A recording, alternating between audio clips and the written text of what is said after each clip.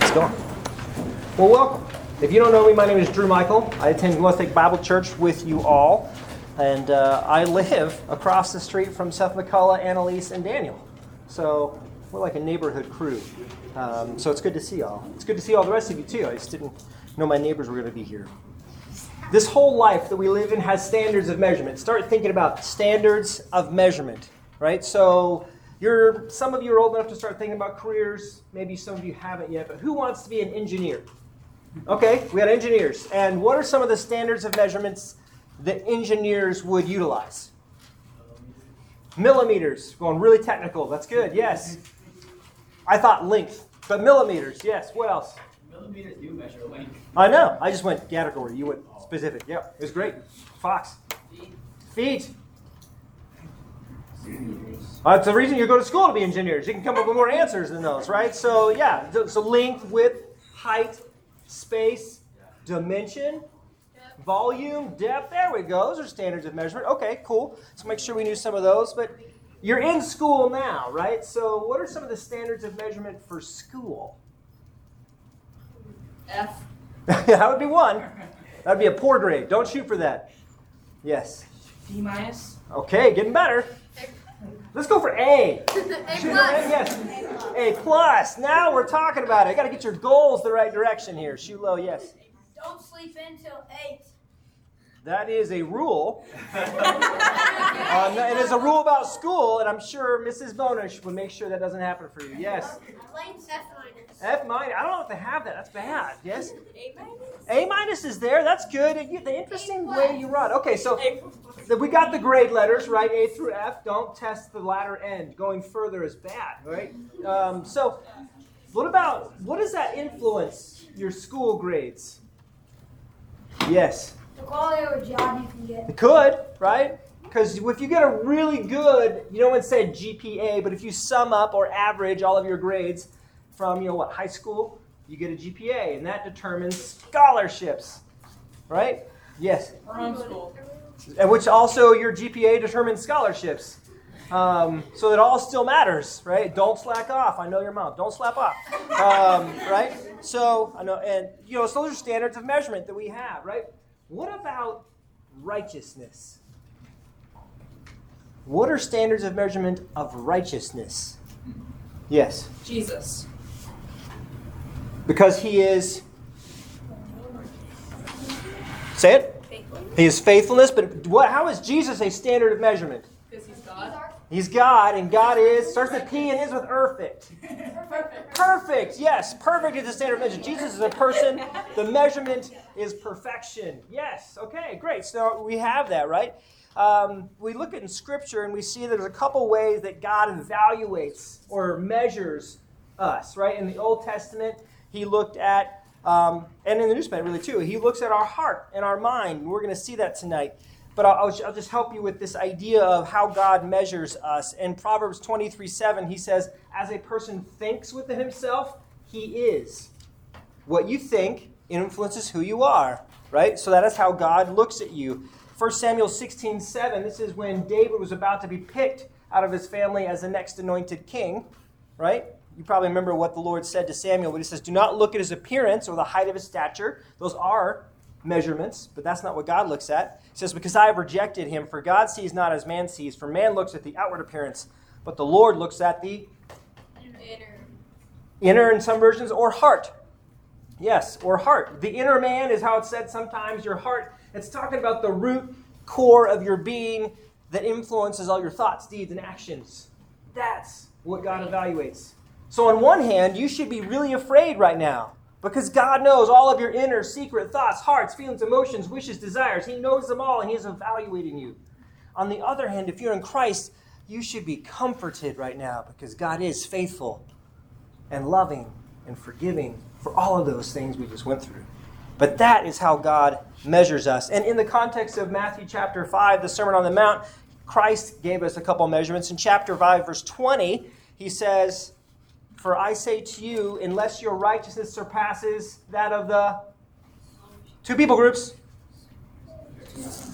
Scribes and Pharisees. There it is, scribes and Pharisees. You had it. You just had to say it out loud. I saw it, right? Scribes and Pharisees. Okay? right? And unless you surpass that, you will not enter the kingdom of heaven. Okay, for the audience that Jesus was talking to, would that have been a high standard or low standard? High standard. The highest that they knew, by the way. Yeah, the highest that they knew. That would have been like, well, I'm out. Those people are somehow have enough money to dedicate themselves to study all the time and do nothing but tell us all the rules. I got to work, so they'd be, I'm out. But Jesus corrects even that. In 1 Peter 1:15 to 6, I'm sorry, I missed one. Verse 48 of chapter 5. He says, therefore, this is a summation of this section we're in. He says, therefore, you are to be, again, starts with P and is perfect. Perfect. Perfect, thank you. Yes, you're to be perfect as your heavenly Father is. Now we can say it perfect, right? Because he is our heavenly Father, but he's perfect. That's our standard. Let that wash over you. The standard is perfection. If you want to walk into the kingdom of heaven, you have to be perfect from day 0 to day end. Perfect. No one has done that. No one has done that. Our text tonight, you can open your Bibles to Matthew chapter 5, 27 to 37. And we'll read that here in a minute. It's going to show us 3 tests. 3 tests that Jesus gives to the people he was speaking to and thus to us today about how God evaluates you. We're going to see how we do. Our text, though, I'll read it for us, is Matthew 5, 27 to 37. He says, you have heard, this is Jesus speaking, you have heard that it was said, you shall not commit adultery. But I say to you that everyone who looks at a woman with lust for her has already committed adultery with her in his heart. If your right eye makes you stumble, tear it out and throw it from you. For it is better for you to lose one of the parts of your body than for your whole body to be thrown into hell. If your right hand makes you stumble, throw it. Right hand makes you stumble, where to go? Throw it from you. For it is better for you to lose one of the parts of your body than for your whole body to go into hell. It was said, whoever sends his wife away, let him give her a certificate of divorce. But I say to you, everyone who divorces his wife except for the reason of unchastity makes her commit adultery, and whoever marries a divorced woman commits adultery. Again, this 3rd test. You have heard that the ancients were told, you shall not make false vows, but shall fulfill your vows to the Lord. But I say to you, make no oath at all, either by heaven, for it is the throne of God, or by the earth, for it is the footstool of his feet, or by Jerusalem, for it is the city of the great king. Nor shall you make an oath by your head, for you can make one hair white or black. But let your statement be yes, yes, or no, no. Anything beyond these is of evil. We're going to see these 3 tests. But for your notes, if you're taking notes and you like to have a theme for what is all this, how does it all come together, here it is. Your desires, your actions, and your words, desires, actions, and words, all reflect the true nature of your heart. And your heart is what God evaluates your eternal soul by. Your words, your actions, your desires, they all reflect the true nature of your heart. And your heart is what God evaluates for the state of your eternal soul. We're going to see that play out, like I said, across 3 tests that Jesus is performing tonight. He's testing our hearts through these different ideas, and we're going to see what was taking place. Jesus will reveal what people had heard and thought they understood, and then authoritatively what God's word says. So your first point is your test of your heart, number 1, what you desire. And this is verses 27 to 30. It says, you have heard that it was said, you shall not commit adultery. But I say to you that everyone who looks at a woman with lust for her has already committed adultery with her in his heart. We'll pause there. Right? So what had they heard? They had heard that if you commit adultery, you're guilty. You shall not commit adultery. That's what they had heard. Solely the external. It's the 7th of the 10 commandments. And if they looked at that, they said, hey, well, I haven't done that. Thus equals I'm righteous. That's what they had heard. That's what they had come to understand. Adultery, right, is when you have a married man and woman and one of them commits sexual activity outside the marriage. That is adultery. They broke God's union. Okay? That is adultery. And if you haven't done that, then in their culture in that day, they weren't an adulterer. That's what they understood. Jesus, yes? So, we were talking about if a man marries a divorced woman.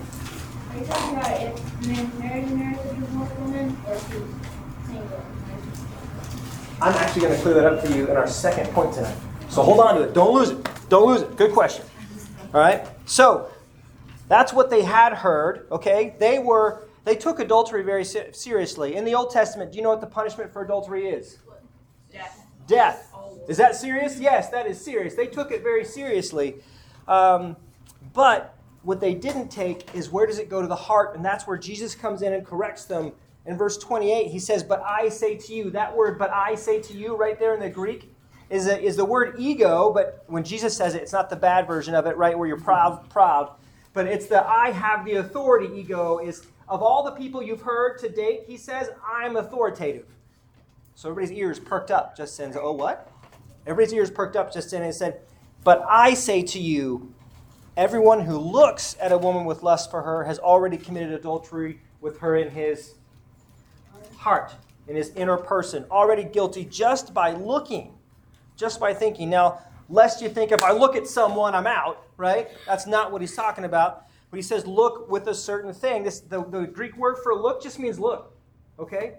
And the Greek word for lust just means strong desire.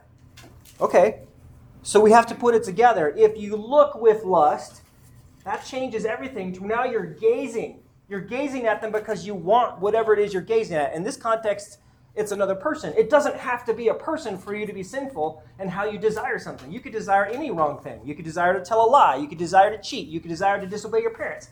There's a lot of things you can desire. In this context, it's looking with lust. We see a really good example in the Old Testament of David, right? When he was up on the rooftop, when kings are supposed to be at war, but he stayed, and he gets up to the rooftop palace, and he's looking at his city. Nothing wrong yet.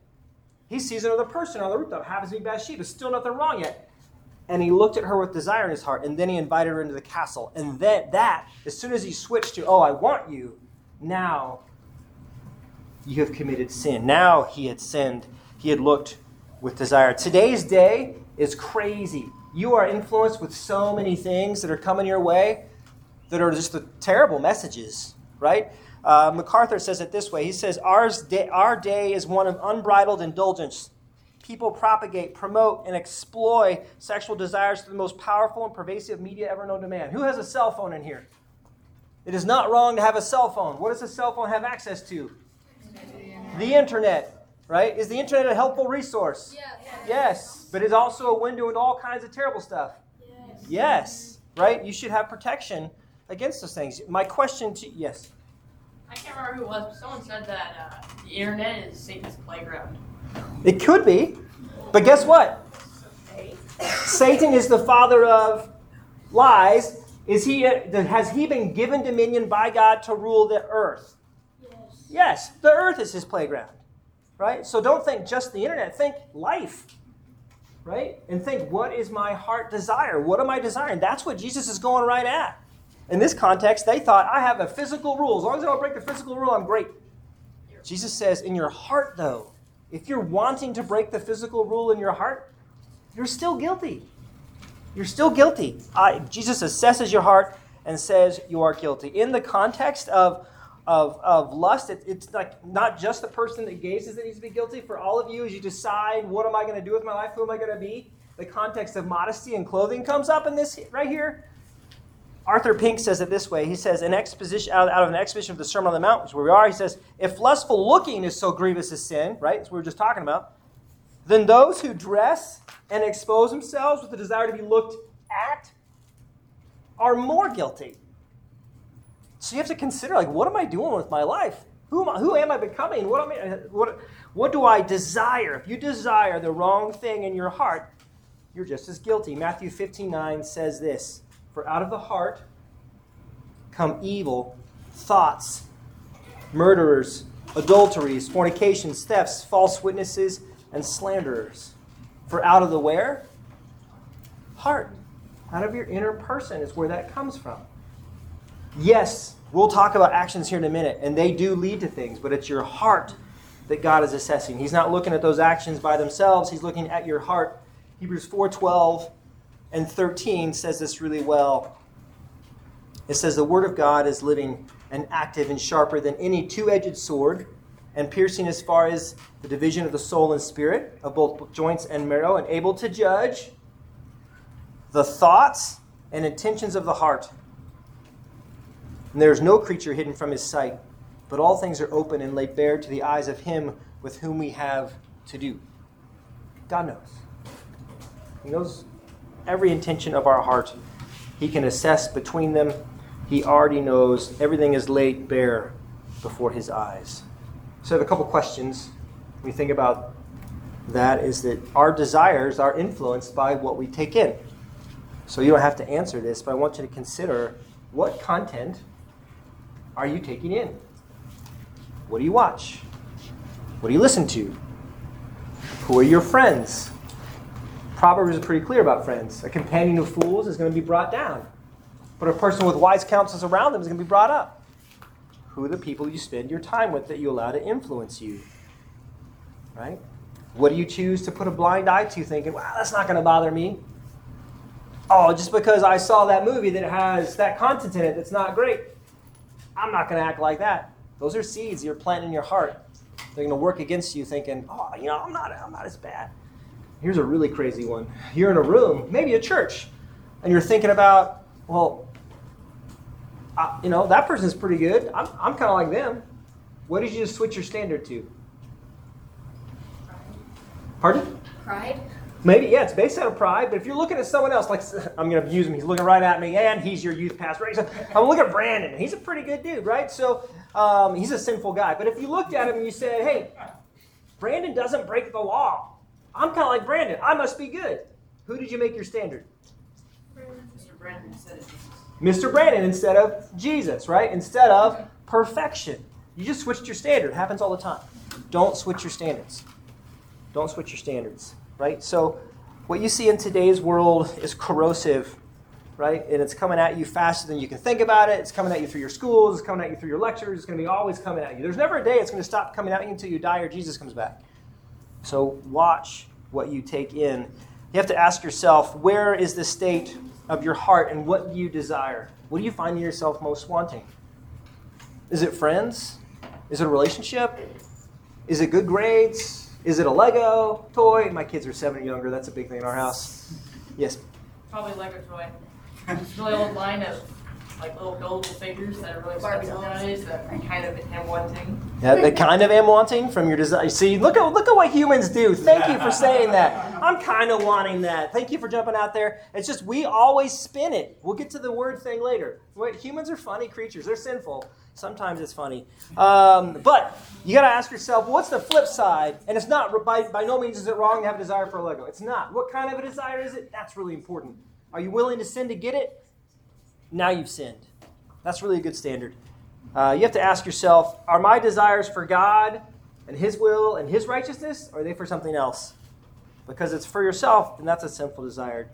And once you recognize where I'm at in this, Jesus continues in this passage, verses 29 to 32, and he says, well, what do you do about it? What should you do about it? How should you think about what you're doing? And he immediately instructs us, and he says, if your right eye makes you stumble, because you desire it, you see it, then tear it out and throw it from you. For it's better for you to lose one of the parts of your body than for your whole body to be thrown into hell. If your right hand makes you stumble, cut it off and throw it from you for the same reason. Right? To be clear, he is not saying pluck a physical part of yourself off and throw it away. I know. Because why? Where are we evaluated? In our heart, in our inner person. If you take off your hand and throw it from you, is your inner person still sinful? Yes, he's not talking about chopping off pieces of your body or plucking out parts of your body. He's saying, be extreme. That's what he's saying. Be drastic. Think about it. If your phone causes you to sin, throw your phone away. I'm not kidding. If money causes you to sin, let someone else run your finances. Right? If your music causes you to sin and desire things, stop listening to that music. Just cut it out. Don't do it. Because why would you? Why would you? Right? If it's a magazine subscription that you get and they say, hey, there's some stuff in there that's not good, and I get it, and throw it away. That's what he's saying. Be drastic. The commentator Hendrickson says, take drastic action in getting rid of whatever in the natural course of events tempts you into sin. MacArthur says it this way. He says, if we do not consciously and purposefully, those are important, consciously and purposefully control what's around us, where we go, what we do, what we watch and read, the company we keep, and the conversations we have, then those things control us. Unfettered influence. They control you. Before you even see it. And what you can't control, you should discard without hesitation. if you find yourself thinking, man, that's me, all kinds of stuff's happening to me, then Jesus says very, very clearly in all of Scripture, he says, then recognize that occurrence, repent. Confess it to the Lord as sinful and repent of it. And then consider the weight of the moment. Is it better for you to have whatever that thing is, whatever your heart desires that's sinful, is it better for you to have it and be then unrepentant and have a broken relationship with God? If you're not a believer, that means then you're a sinner, and that sinner, you're all sinners. If you're not a believer, then you're not redeemed, and you're going to hell. That's what he says in his word. Is it better to have that as your outcome and get the small thing that you wanted? Consider the weightiness of this moment. If you don't know the Lord Jesus Christ as your Savior, then he's going to assess your heart and he's going to find it guilty. But in 1 Corinthians 6, 9 to 11, he clears this up for all of us. He says, or do you not know that the unrighteous, which would be any sinner, will not inherit the kingdom of God? Do not be deceived. Neither fornicators, nor idolaters, nor adulterers, nor effeminate, nor homosexuals, nor thieves, nor the covetous, which means you desire things you don't have, nor drunkards, nor revilers, or swindlers will inherit the kingdom of God. Such were some of you. And here's the beautiful message. But you, if you believe in Jesus Christ, were washed, but you were sanctified. You were justified in the name of the Lord Jesus Christ and in the Spirit of our God.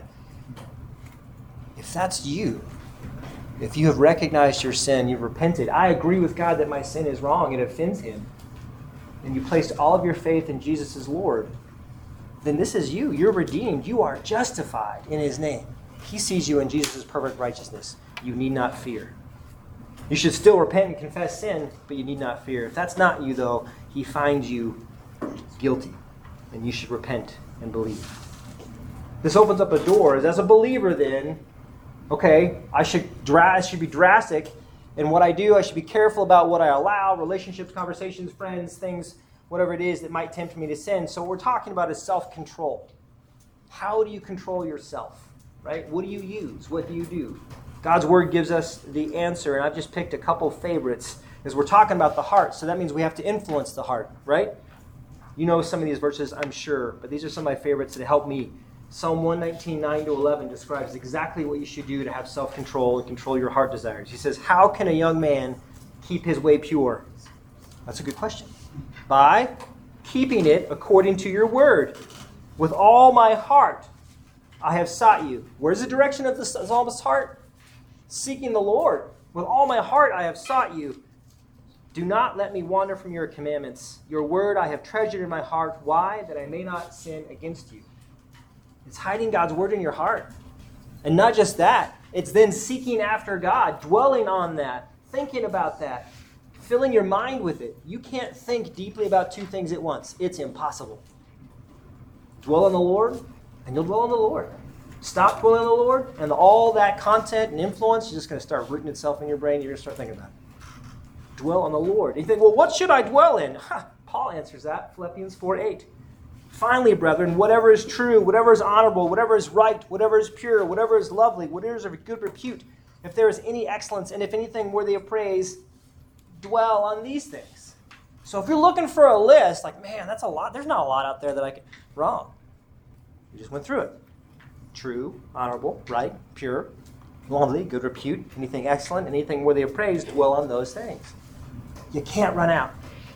All of God's word is full of it. It's full of all of those things. But be serious about it.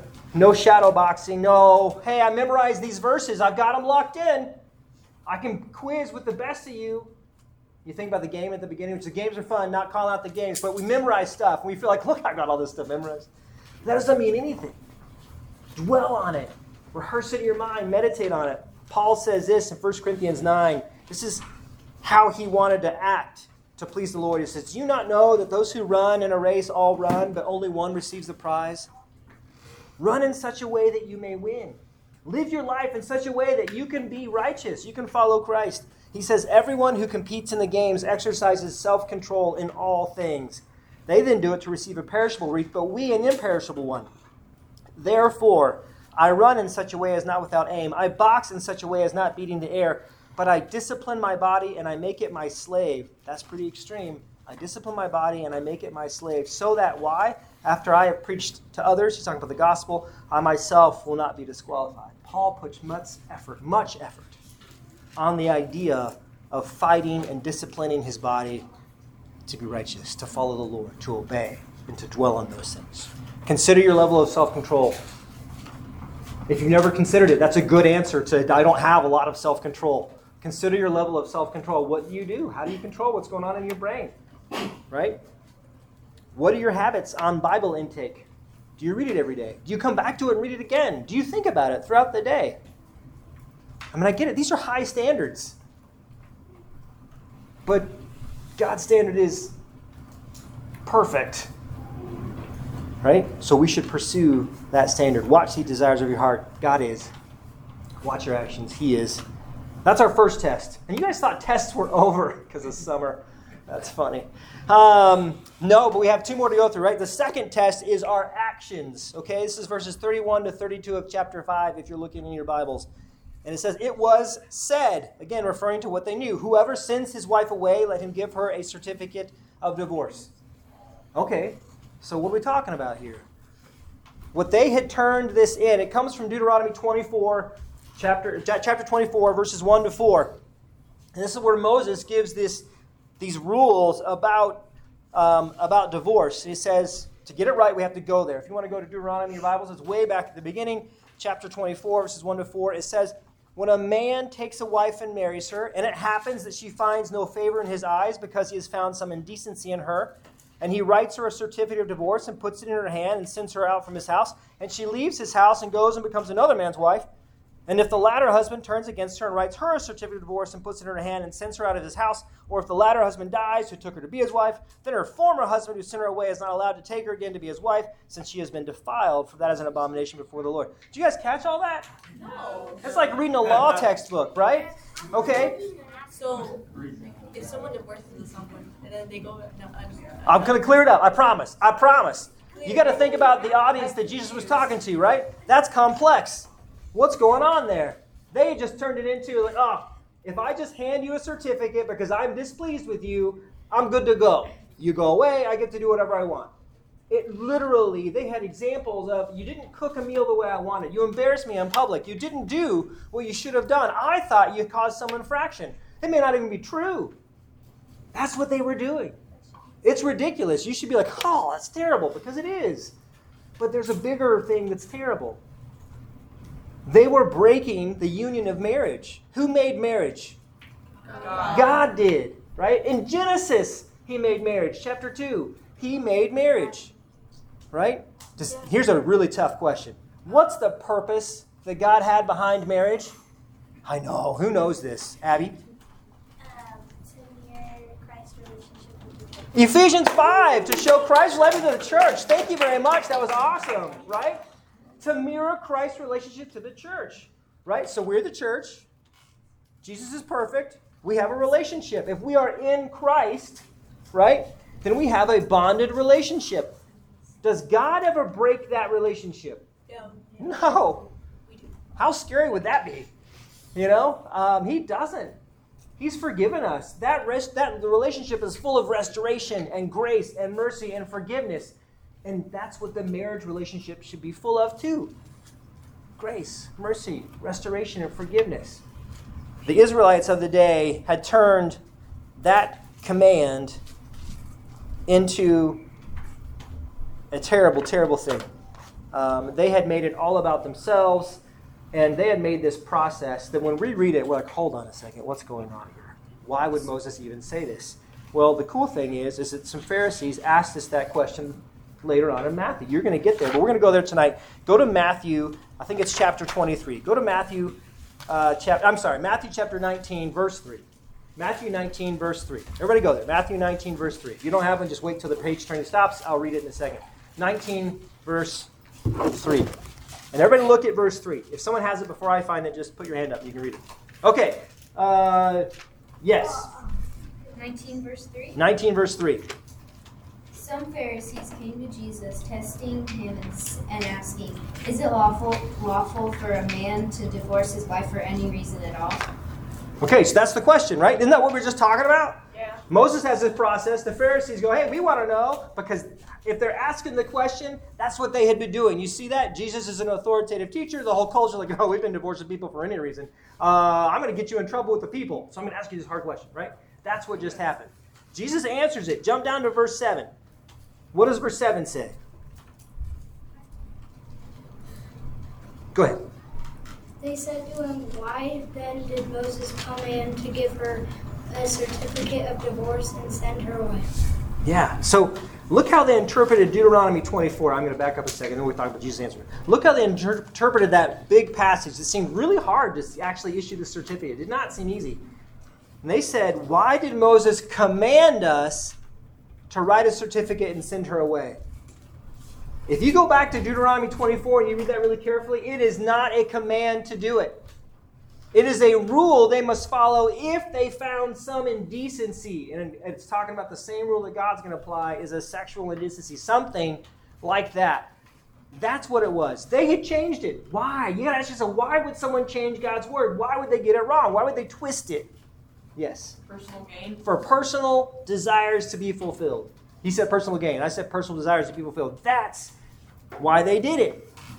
But Jesus, he nails them even closer to what reality is. If you look at 7, they wanted it to be a command. They wanted it to be something that, hey, I'm just doing what God said to do here. And they were wrong. Moses allowed this certificate process because it was really complex and it documented who's doing this. It wrote it down. Just like if you're in school and you do something wrong and it goes in like a file, the principal gets it, like, whoa, that's on record. Right? Okay, people know. Same thing as he had the certificate. People are going to know. And what does it do? It says that you divorced them for this reason. And then what it does is it documents and it puts them on record. If it wasn't the right reason, then you are multiplying adultery.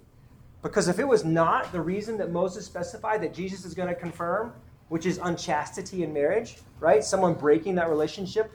If it's not that, then you sent her away. She remarries because in first century Israel, how did people make their money? Selling people. I guess they could sell people. Yeah, that's true.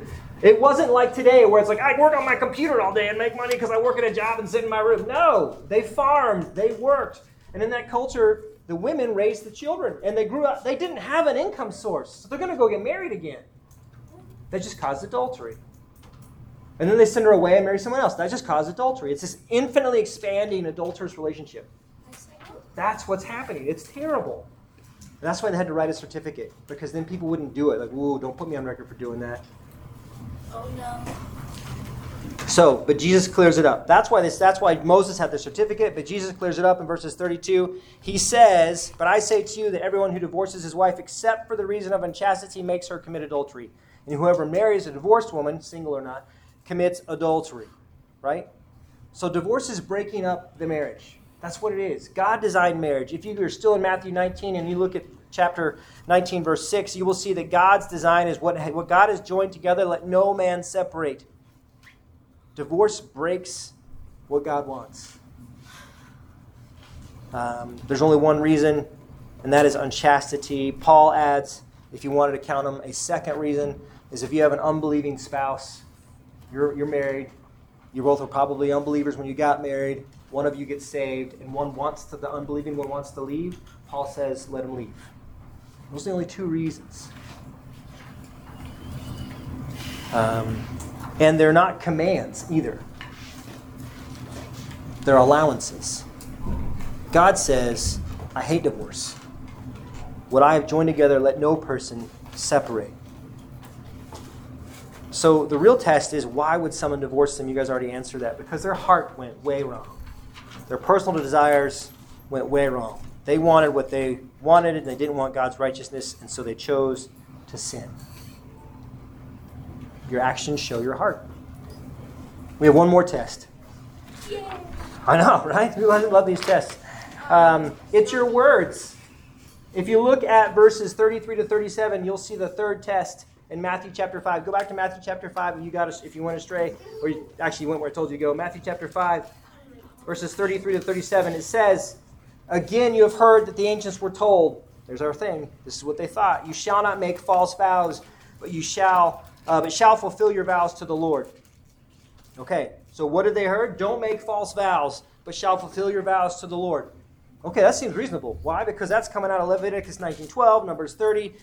It's a clear command of Scripture. I'll just read Numbers 30, verse 2 for you. It says, if a man makes a vow to the Lord or takes an oath to bind himself with a binding obligation, he shall not violate his word. He shall do according to all that proceeds out of his mouth. He should fulfill what he said he was going to do. But they had twisted it.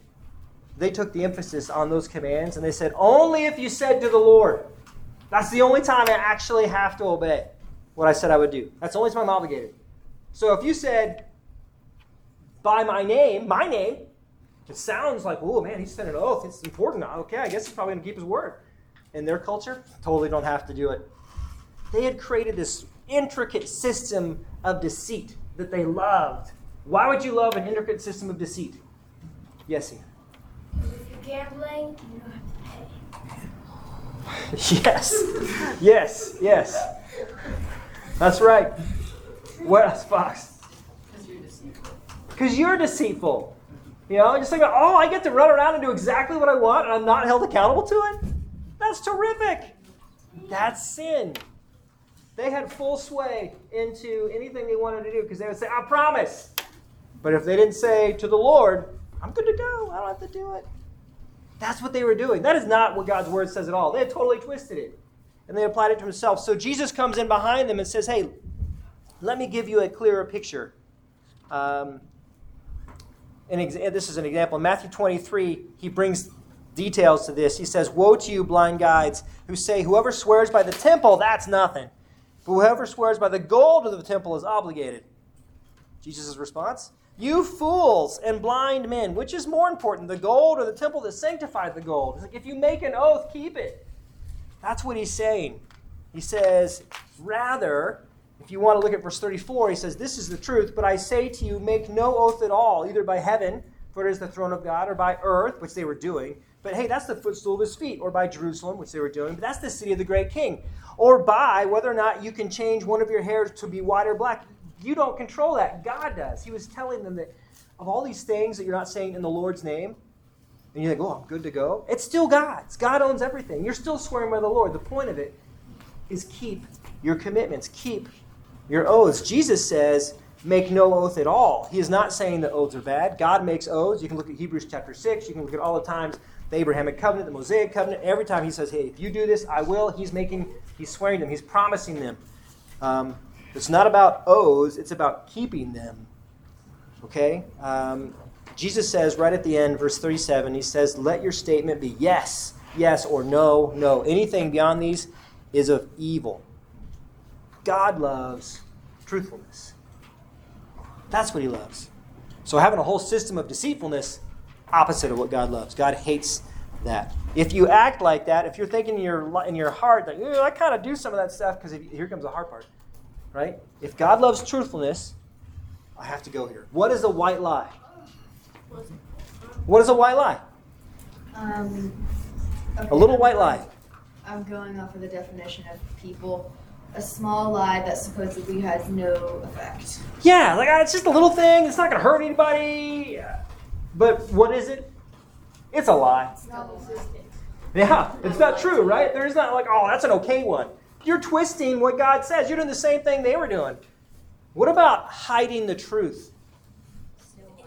It's still lying, but we think that. No one's like, oh, I didn't tell you everything. I told you some of the right stuff. We do that. Right? Your parents went away for the afternoon and said, hey, just clean your stuff, get your homework done, do your things. And then you can play. And they leave. And then you spend all your time playing, you look at the clock, oh, they're going to be home, and you rush, and say, hey, how'd this afternoon go?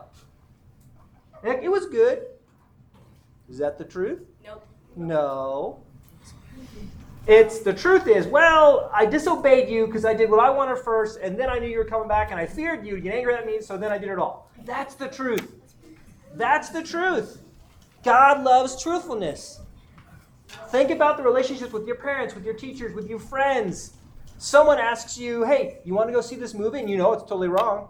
And so you go, no, I'm busy. Are you busy?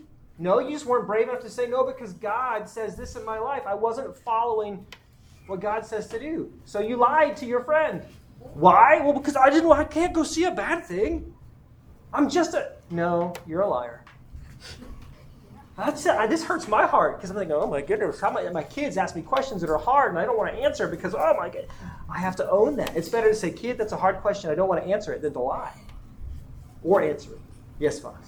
What about when the midwives lied to Pharaoh to protect the children? Oh, good, right? So, and you can pick the midwife. You can pick Abraham as he lied to people. You can pick Isaac as he lied to the people around him about their wives being their sisters or not their sisters. You can pick Rahab, right? You can pick all of these people in Scripture that told a lie. The real question is, did they have to tell a lie for God's will to be accomplished?